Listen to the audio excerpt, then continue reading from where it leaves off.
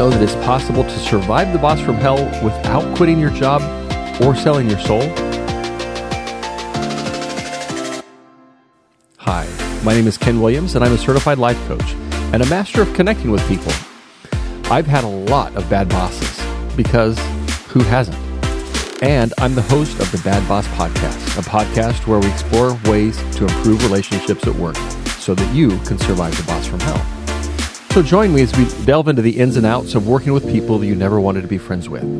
If you're hoping to reduce your work stress and increase your job satisfaction when it seems impossible, this is the podcast for you. Get ready to discover the power of untoxic positivity and learn how to survive the boss from hell.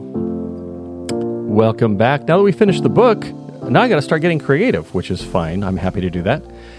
We are. I'm going to just tell you some of the ground rules. Some of the ground rules that I'm going to follow. You don't have to. You can you can do whatever you want.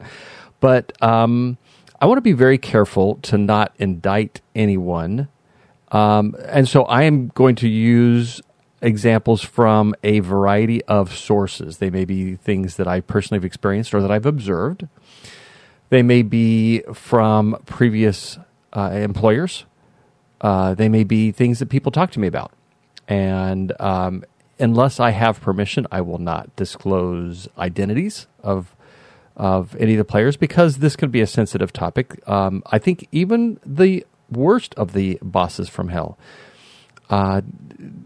think they are doing a good job. I think they think that they're doing a good job. In fact, I have talked to people, and I have said, I will boldly and maybe arrogantly say that if you were to rank all of the managers at my current place of employment from best to worst, number one, I tend to think that I'm above the middle, most days anyways, and I would suspect that most people think that they're above the middle. I have not seen any specific research on this, but I assume that, as an example, everybody thinks that they're an above average driver, even the lousy drivers. And so from my own, what feels like an objective perspective, it's not, because it's all tainted by my expectations and my mindset and my thoughts about how things should be. But I tend to think that I'm better. I'm a better than average driver. I'm a better than average manager. I'm a better than average father. I'm a better than average all sorts of things. And of course, there are a few things where I concede I am not better than average, but we're not going to get into those because it's none of your business what I'm not good at. But so let's use that as a starting point, that everybody, even the bad boss, thinks that he or she is better than average. And I think there are a couple of reasons for that. Number one, I think that we're a little bit blind to other people's experience. I was talking to somebody about a mutual acquaintance, we'll call, and this person that I was talking to said that mutual acquaintance is one of the most self-unaware people that I know. And I think to some degree we all have blind spots. We have things that we don't notice. I've had people tell me that they are, or that they perceive themselves to be things that they clearly, at least in my opinion, are not.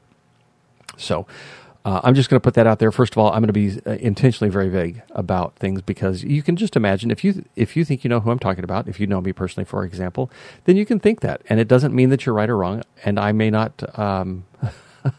confirm or deny.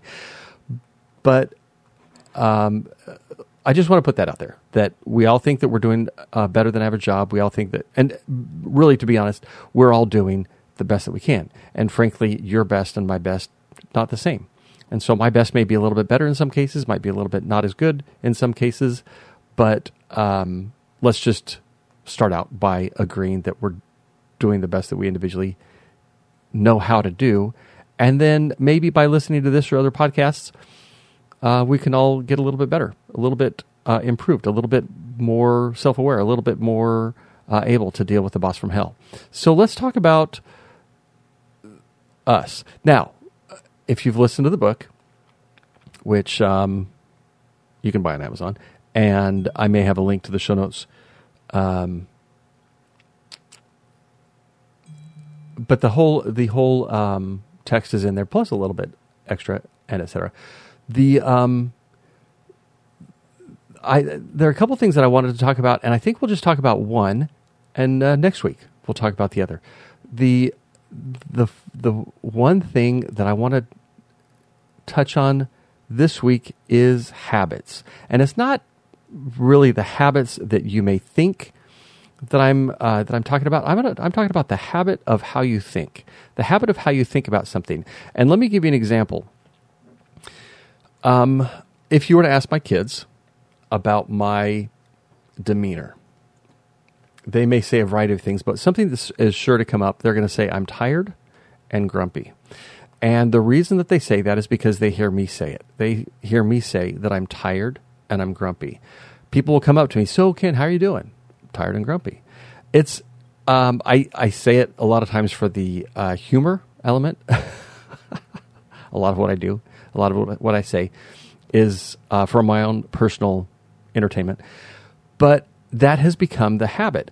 So the two things with that are, number one, the evidence. I'll start with the evidence. I work nights. I have worked nights, or at least a second shift, and sometimes overnight for most of my adult life. And so a perpetual state of being seems to be tired, and with that comes grumpy. And another thing is I have 5 kids, and I don't even compare to the amount of sleeplessness or restlessness that my wife has had to endure over the years. But tired and grumpy certainly describes many parents, because we are sleep deprived. We don't get a full amount of sleep, because I remember when my kids were young, I would be working nights, and I would get home, and one or more, and it would change from night to night. And as the kids got older, they would rotate out, and then others would rotate in. But I would have kids sleeping in my bed. I don't sleep well when I have a kid kicking my kidneys and pulling covers off of me. I don't sleep well. And so this has become my go-to answer in many cases. Tired. I'm tired. I'm grumpy. And the thing that happens when we do that is we take that on as an identity. I'm tired and grumpy can become an identity. Now, the problem with that is really the question, is that the identity that I want? Now, that's a challenge, because on one hand, like I said, a lot of what I do is for my own personal entertainment. And tired and grumpy gets to be a much funnier answer than I'm doing great. So there's that element of my interactions with people that I would lose out on if I changed my identity from tired and grumpy to something different, to I'm amazing, it's fantastic, etc. The other thing is that as we tell ourselves something like that over and over and over again, it becomes true to us. We become what we think about. We become how we think. And so if I'm constantly telling myself and telling other people that I'm tired and grumpy, that becomes me. I become that identity. So let's talk about the boss from hell. We have a way of thinking about the boss from hell. And think about your own boss from hell, whether it's me or, or somebody else. If somebody asks, for example, something like, how's work, or how's your interaction with the boss, or how's the workload, or how was your weekend, or whatever, and if your go-to is negative thoughts about the boss from hell, you're going to be feeding a version of reality that you may not want. And I'm not saying that you shouldn't have those thoughts. I'm not saying that you should be happy about everything that your boss says or does, or how they treat you, or the tasks that they give you, or anything else like that. I'm just saying the way you think about it that can have an impact on how you experience. So, for example, I'm gonna give you an example, and this is my current boss, and so if you know him, then you can maybe understand a little bit about what I'm saying.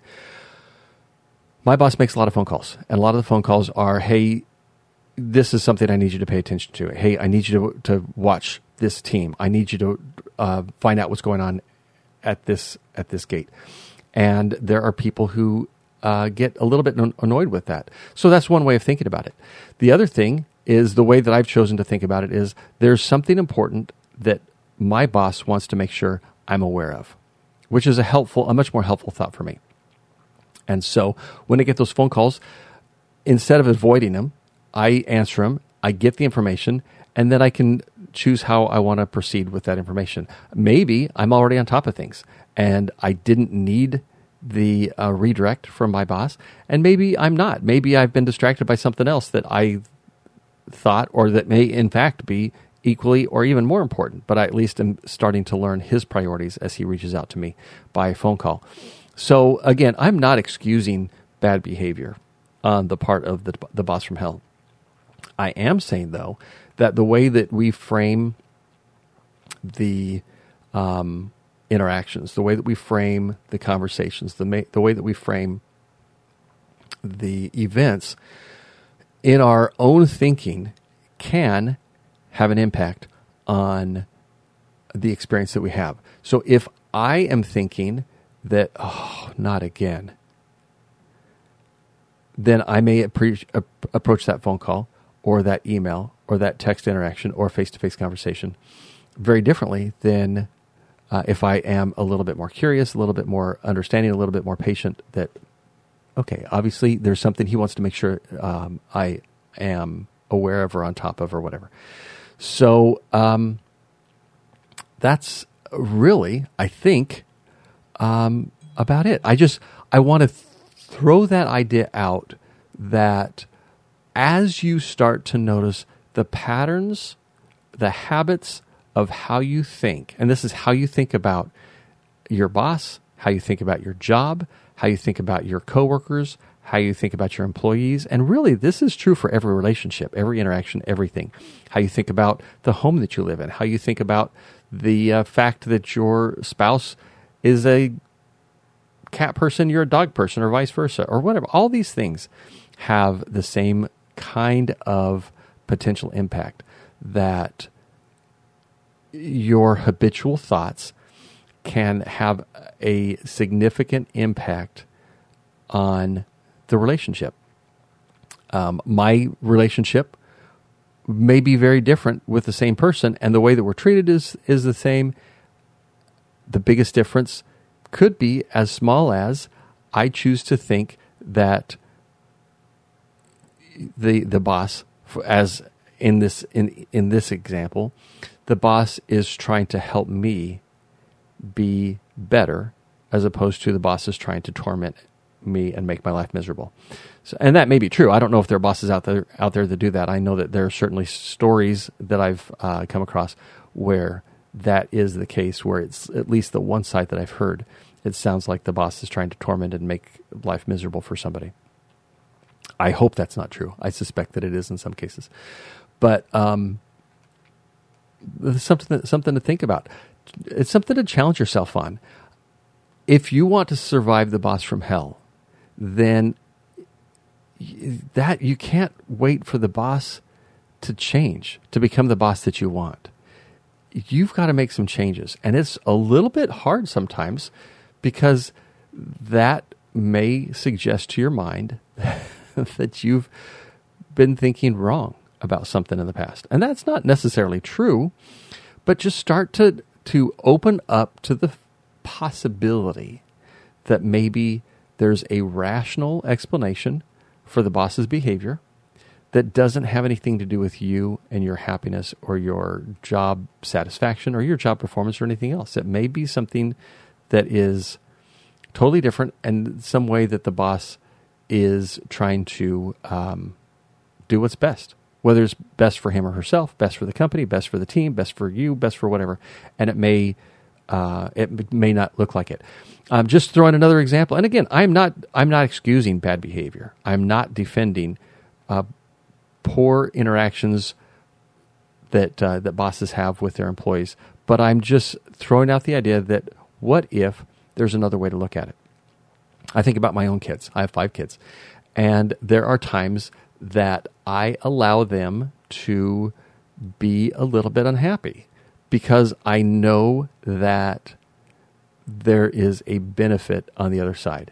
So one example that comes to mind, I don't want to make it a politically charged thing, but I remember my oldest daughter when she was very young. She was 1 or so, and I took her in to have her scheduled immunizations.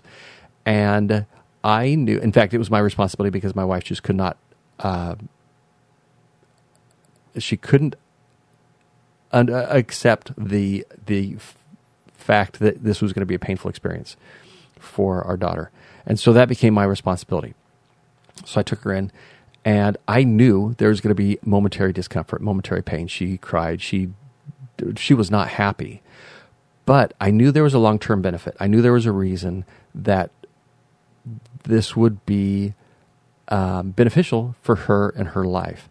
And so I was willing to put up with some discomfort and even maybe some of the frustration or disapproval or anger that she may have felt towards me because I was allowing this quote-unquote awful thing to happen because I saw that there was a benefit. There are a lot of times things like that where the boss may put us in a difficult situation. They may give us a difficult task. They may allow us to deal with something hard because they know that we'll be better off for it.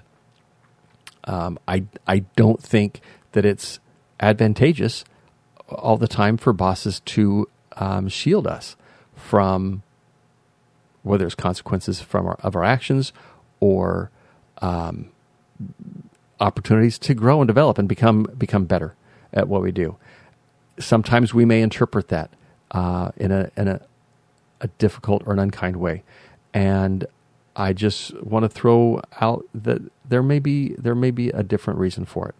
Again, never am I excusing bad behavior, but sometimes what looks like bad behavior is easily explained, and so just consider that there may be something more to it than that, and it then becomes our responsibility to think about things, or at least practice thinking about things in a way that may be serving us a little bit better. And if nothing else, think about the habits. Think about the way that you habitually think about things, about the job, about the boss, about the interactions. And if your go-to is negative, then just challenge yourself. Is there a different way to think about this? Is there a different way to frame this in my mind so that I'm not in this negative frame of mind as often as I am? So there you go. There's my thoughts for the week. We'll talk about the commute next time and how the commute can make a big difference in whether we have a great experience at work or at least a not bad experience or a bad experience. And hopefully that'll help you out. If you have ideas, reach out to me, Ken at KenWilliamsCoaching.com. Tell me what you think or what you want to talk about. Thanks for listening. Thanks for listening to this week's episode of the Bad Boss Podcast. We hope you found it helpful and inspiring. Remember that relationships are a work in progress and making mistakes is normal. And if you want to have a better experience with your own bad boss, I'd love to chat. Reach out to me at Ken at KenWilliamsCoaching.com or check out the link in the show notes. Don't forget to subscribe and share this podcast with others who might benefit. And until next time, don't forget to spread untoxic positivity everywhere.